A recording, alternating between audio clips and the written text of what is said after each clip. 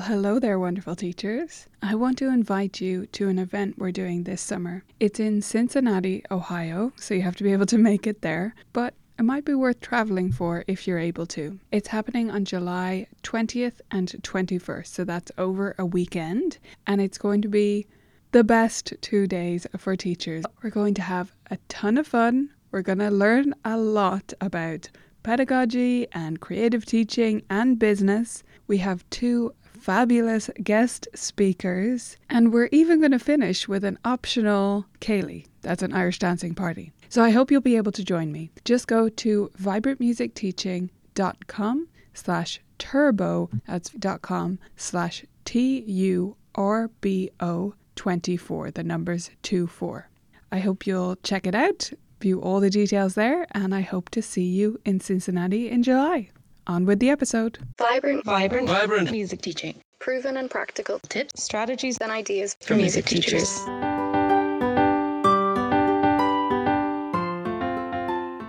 You're listening to the Vibrant Music Teaching Podcast. I'm Nicola Canton, and in this episode we're talking about mindfulness with Joanna Shiel.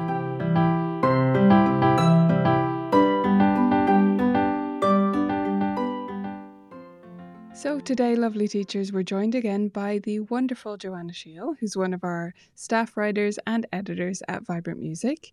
We're discussing the use of mindfulness techniques in piano performance today. So Joanna, let's start with this idea of mindfulness. What is it, roughly, loosely, and why would we want to bring it into our studios? Yeah, so mindfulness, I think, is really about being aware. So being present. Being in piano lessons especially, it's about being aware of your body and how your body is moving, and also being in the present as much as you can with your music, and especially during performance, trying to draw on everything that you have learned and prepared, and just to trust yourself to be able to do things. And for your students, it's about, I think, making habits in lessons, doing things regularly, so that, especially with around mindfulness, so that it's something that they can draw upon really, really easily when they are faced with a more stressful situation. Because when we are faced with situations like performances or doing exams, we rely on what we have inside of us already. We rely on everything we've learned so that we can react quickly. Or react quickly is not the right thing, but we can use it to our advantage in the performance, so we don't have to think too hard about things. So I think that's really what mindfulness is. Yeah, we want to develop these mindfulness techniques in the lessons so that students can draw from them in a much less serious way. It's kind of like emergency personnel and their training. They'll say, like, the training just kicked in. Like, when the emergency finally happened, the training just kicks in. They don't think about it. They're not questioning what the steps are because they're so drilled in it. So we almost want it to be that kind of a reaction where it's just, I'm in a performance, I'm experiencing nerves or anxiety. This is my tool to deal with that, and it's just automatic that we draw from it. And yeah, I think in some ways mindfulness is this term. It's one of those terms that is almost so much in the zeitgeist the last few years that it can be a bit, I don't know, it can sound a bit like tokenism, or it can sound a bit like, what do people really mean by that? Or they're just saying it to be trendy or something like that. I think of it as almost the antidote to prediction in a bad way and to rumination. So it's about staying in the present, which helps us not, look at our mistakes and say, oh, why did I do that? Why did I do that? When it's already done, it's finished. Or think forward and say, oh, the tricky part is coming up. The tricky part is coming up in a performance situation, right? We're helping ourselves stay in the present. So it's really, it can be as simple as that. It doesn't have to mean meditation or, getting into a yoga practice or whatever. It can mean various things, but it's all about staying in the present. Would you agree with that, Joanna? Yes, absolutely. Yeah. So how can we start this conversation with students? Because obviously we're not going to talk about rumination. Like, this isn't helpful, what I'm saying right now. So how could we start this chat with our students? I think I know in the UK that a lot of schools are now starting to introduce some simple mindfulness work in the curriculum. Not all schools, but some are. And I think more and more people are doing more mindfulness activities in their daily life. So you might be actually kind of surprised at what your students already know about things like yoga or some simple breathing exercises even. Or maybe you could talk to them about some things that they've done in the past. It could be like a performance, a musical performance, and ask them how they worked through that. And you might be surprised that they already have a few tools that they use in their daily lives to help them with different situations. So I would start in that place and just see, just gauge kind of where your students are at. Do they already have some tools that they're using? And you can start to build upon those, or perhaps introduce some tools that you think would resonate them. So if they're a particularly person, perhaps they would enjoy, they probably already do things like stretching as part of their exercise. So maybe you could introduce them a new exercise. So very simple yoga, stretching, things like that could be really, really good. Or if you find a student that is kind of someone who, this is me. I was always told to breathe deeply. I stop breathing when I get stressed or anxious. And I had a teacher who used to always ask me to stop and take some really deep breaths and then begin to perform that, like to do that before the performance. If you can see your student is struggling with certain things, you could introduce a tool to target that. Of course, every student is different. And so you will need different tools for different people. Yeah, that's where I would begin with that. Absolutely. We'll talk about some of those tools in a second. One thing you mentioned in your article was starting this conversation about performance and nerves or nervousness in general, and asking the student where they feel that, right, in their body, or how they experience nervousness. Yeah, absolutely.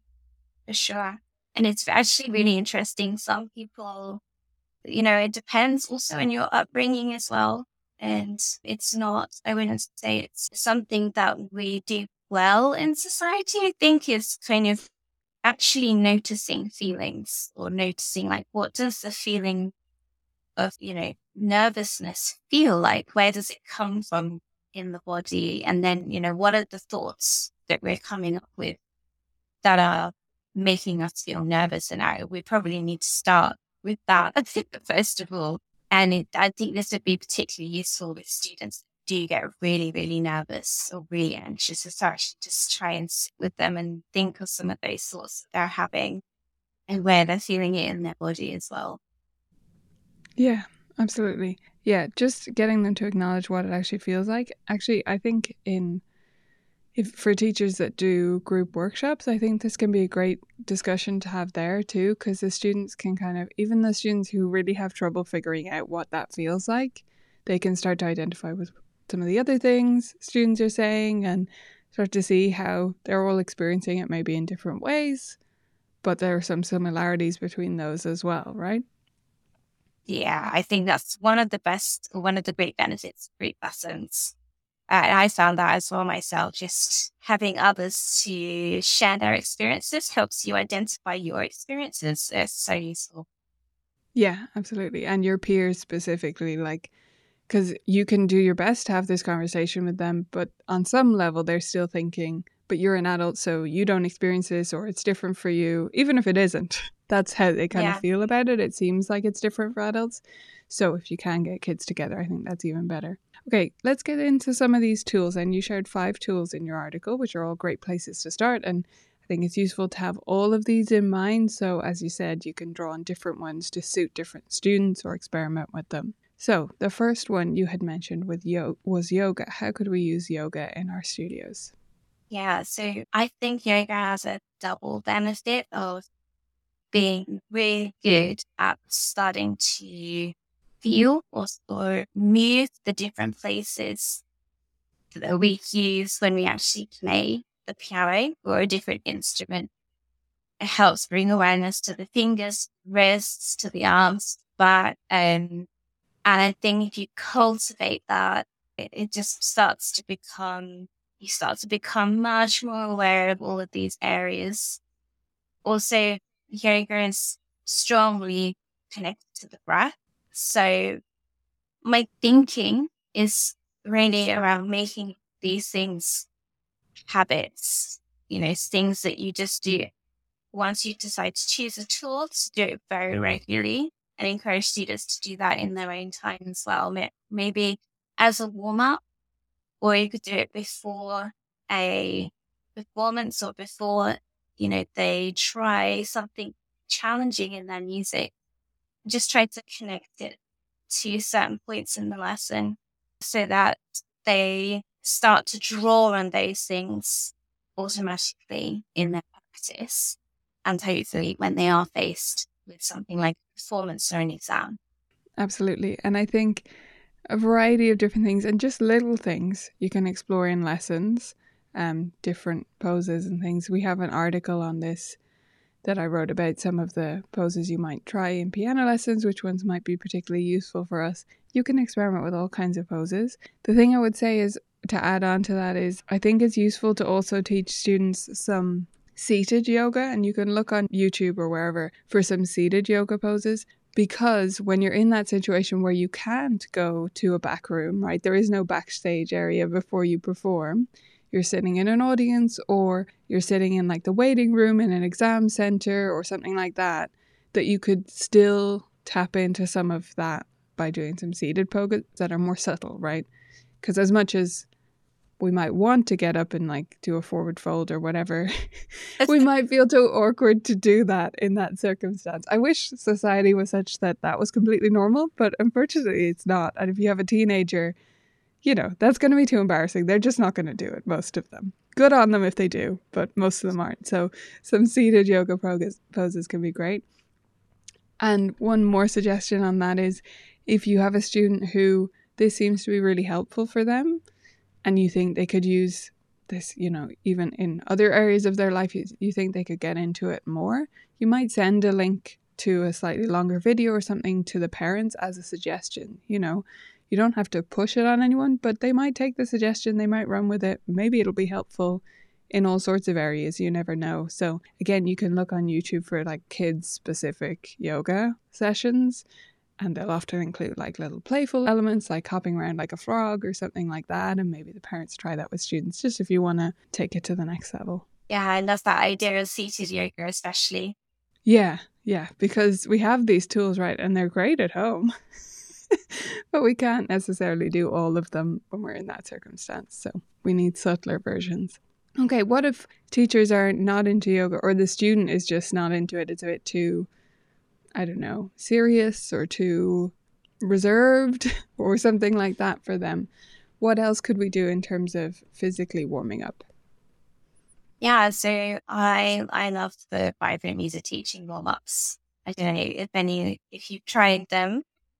Lisa, I know you, of course, you tried them. Obviously, I've tried them, but listeners, yeah. Yeah, I think we have, is it four different ones? Yeah, we have three sort of sets, which have a bunch in them. So there's quite a lot. There's like, I'd say 25 individual different videos. Oh, sure. Yeah. 4 sets, yeah, exactly. So, and what I love about these exercises is that, or these warm-ups, is that they're very quick, very quick. So, if you're someone who is teaching a shorter lesson, for whatever reason, you can use these warm-ups very easily, very quickly in the lesson. I think there's something like 30 seconds to about a minute, and you can make them longer. You can make them longer, you can make them shorter, you could customize them.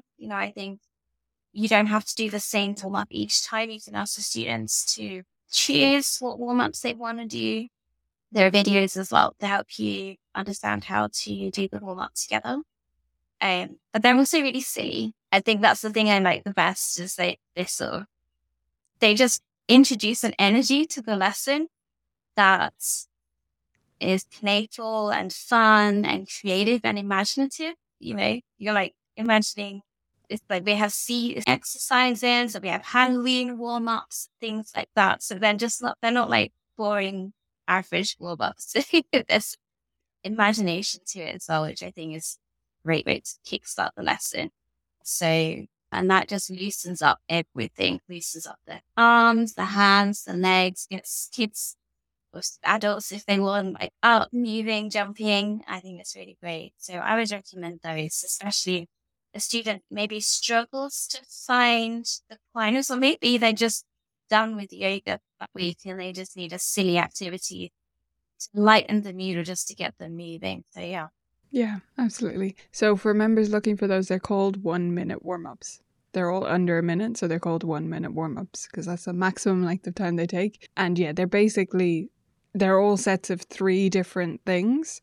So there's a sort of gross motor, big whole body thing, which might be like jumping jacks or jumping up and down or different things. And then there's a slightly smaller one, which is normally some kind of arm stretch. And then there's a finger thing at the end. So it sort of goes from big to small in that way. But they're all with silly things. You're pretending to be a squid or something like that.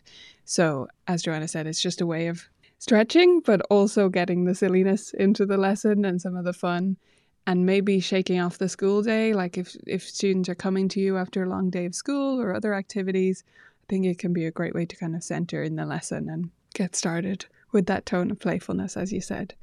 So our third tool then, Joanna, was helpful thoughts. How can we train ourselves to think helpful rather than unhelpful thoughts? I think with this one, I'm just thinking now of my Portuguese class that I'm taking the Portuguese class at the moment. And in the classroom, we have this poster of that typical affirmation. I think it's a picture of a mountain and there's someone on the top of the mountain and something about like climbing the mountain every day gets you further up the mountain or something like that. Those like kind of posters. I think I'm kind of, that could feel a little bit hollow. I think that kind of affirmation. So I think what's really useful is to work with the student to create their own affirmation. So if they are struggling with something in particular and they're having a particular thought that is not helping them, this is your time to sit with them and to say and change it into something a little bit more helpful. So, for example, if you have a student, and this happens to me frequently, that says, I can't do this, it's too difficult, you can change that. Let's take that sentence and change it to something that is helpful and also true. It's got to be true, something that they actually believe and is useful then. So perhaps with that particular student, I would work with them to change that into, I am still trying, I am learning, and I just don't have it yet. Something like that. And it might be different, but if I had 10 students that you said, I can't do this, it's too difficult, changing that into a helpful thought would be different for each of them. So it's very particular. And often I find this even with piano practice, we tend to make the same mistakes or errors in the same places each time. And it is often that thought that comes up a lot.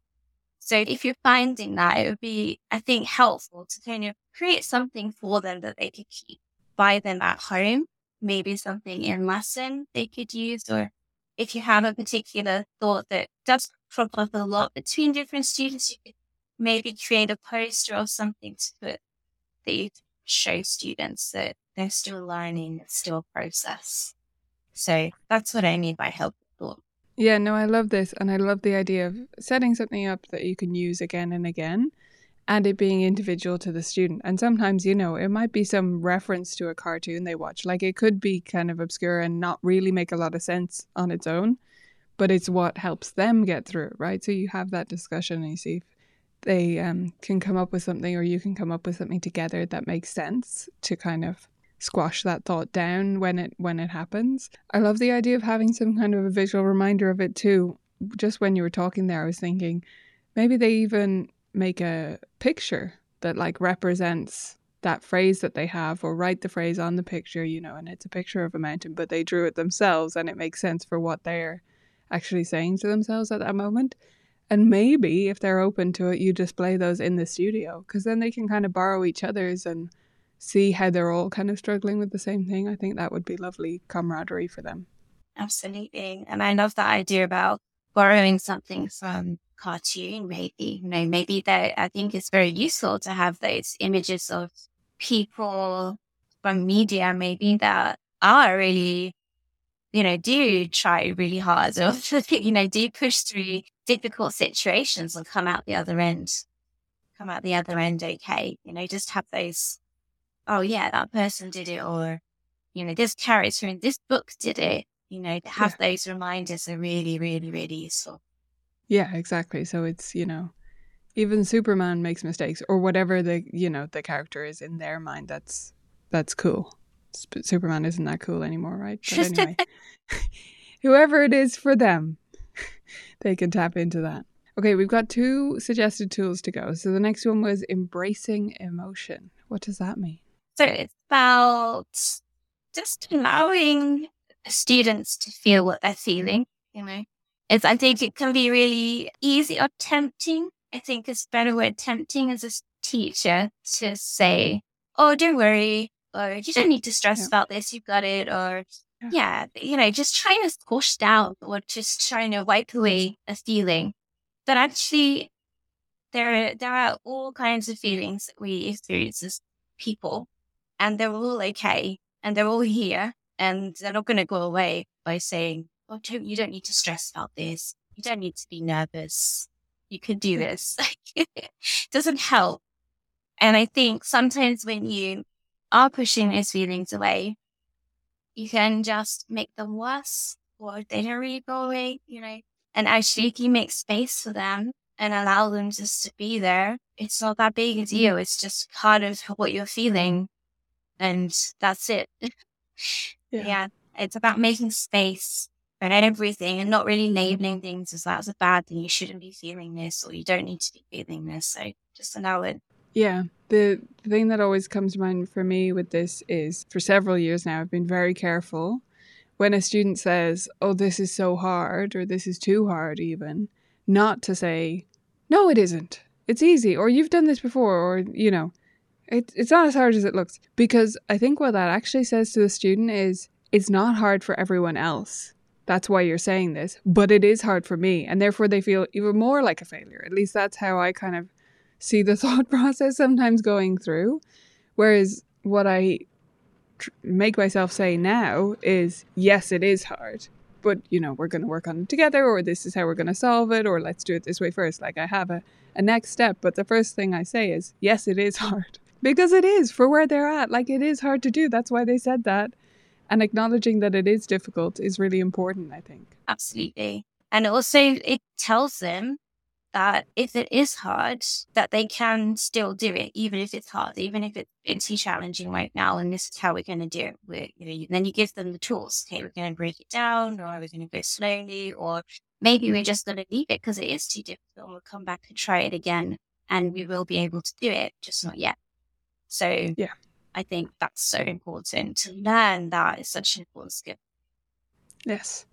And if it is the case that the repertoire is just too hard and we've misjudged it, to acknowledge that too. Like that it was our fault. We made a mistake, just like everyone makes mistakes.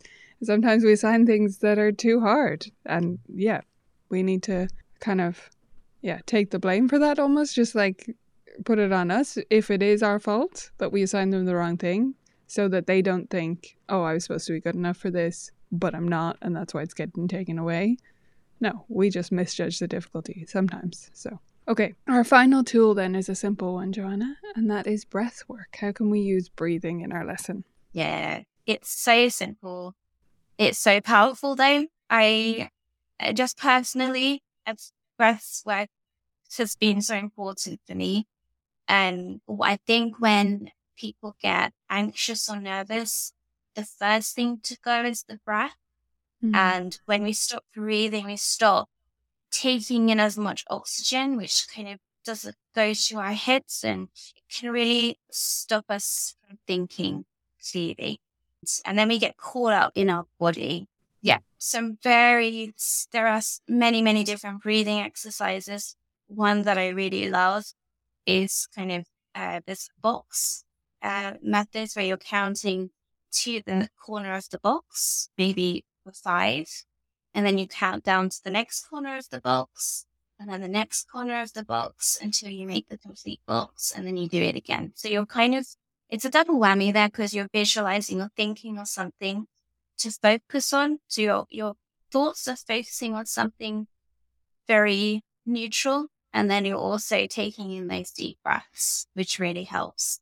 And this is a really great tool, especially in a performance situation, because no one's it's actually quite normal to see a pianist just take a moment or a musician take a moment before they do a performance, or before they begin their performance. You could be doing that breathing exercise, and most performers probably doing something. It's just trying to get ready and center themselves. Just a side note to this, if you can get your students singing, get them to practice some breathing exercises to singing, that can be really good. Or get them to join a choir. It's just so beneficial because you're having to take in really deep breaths sometimes to make long notes. I always find that when I'm singing in a choir, I come out feeling really good. And it's because I'm doing lots of breathing exercises. I'm singing, having to hold long notes. I'm actually singing with other people. It feels really good. So that's a little tip. If you can get your students to join a choir, that's also good.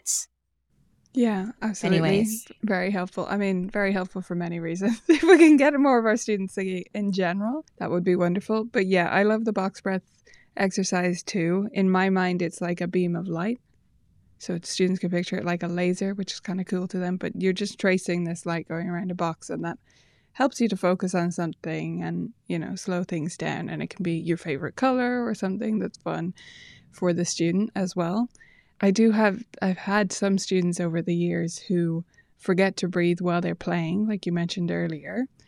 And then one in particular, you would notice like he would suddenly gasp. Like there's like this gasping sound that would happen every so often because he was not breathing at all. And then obviously his body protested and he would kind of gasp and then continue not breathing. So with students like that, what I like to do is connect it to the music. And this is something, I never confirmed this, but a former teacher of mine used to breathe like this when she was playing. And I don't know whether it was because she would forget to breathe or it was just what she naturally did. But anyway, breathing in, for example, as a phrase is rising, and out as it's falling, or you can connect it to like crescendo, diminuendo, or something that's happening in the piece, where you can think about, I'm breathing in, I'm breathing out. And that also can be a helpful distraction in performance because it gives you something else for your mind to do rather than thinking, oh, this is a tricky bit, or I'm going to make a mistake, or my aunt's in the audience watching me, I wonder what she's thinking, or whatever.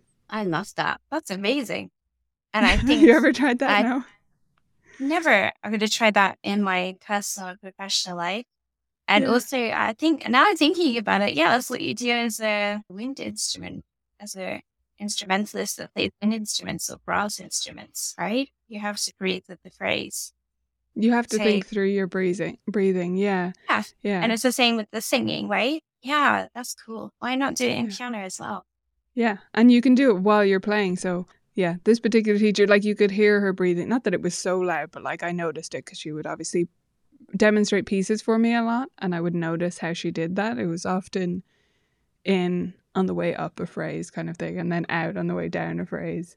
And it helps sort of to have that release at the end of the phrase as well, like it makes musical sense. So anything like that you can do to connect it, just for those students who really do struggle to keep their breathing nice and even or breathe at all while they're playing. Okay, Joanna, this has been fantastic, and I think we've given everyone 5 great tools to try. I'm just going to remind people to pick one, as we often say, so just do one thing. If you've never tried any of these, pick the one that sounds easiest to you right now, whether that's yoga or the silly 1-minute warm-ups or the helpful thoughts framework, embracing emotion, making sure you're not, squashing kids' emotions, but instead talking about them, or it's some kind of breathing exercise. Just pick one of them, one that's new to you, and try it out this week. And we'd love to hear how you get on with that. So any of your techniques for coping with performance nerves or mindfulness exercises you do in your studio. We'd love to hear about them. Come chat to us in the Vibrant Music Studio Teachers Facebook group.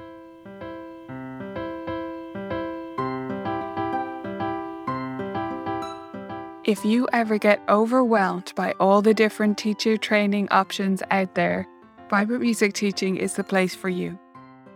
We nickname our members flamingos because they're masters of balancing all of the things and making it all work in a way that isn't overwhelming. We have tools to help you do that inside Vibrant Music Teaching. So go to vmt.ninja and sign up today. Thanks for listening to this episode of the Vibrant Music Teaching podcast. I hope you loved it, and I wanted to pop on here one more time to remind you about our event.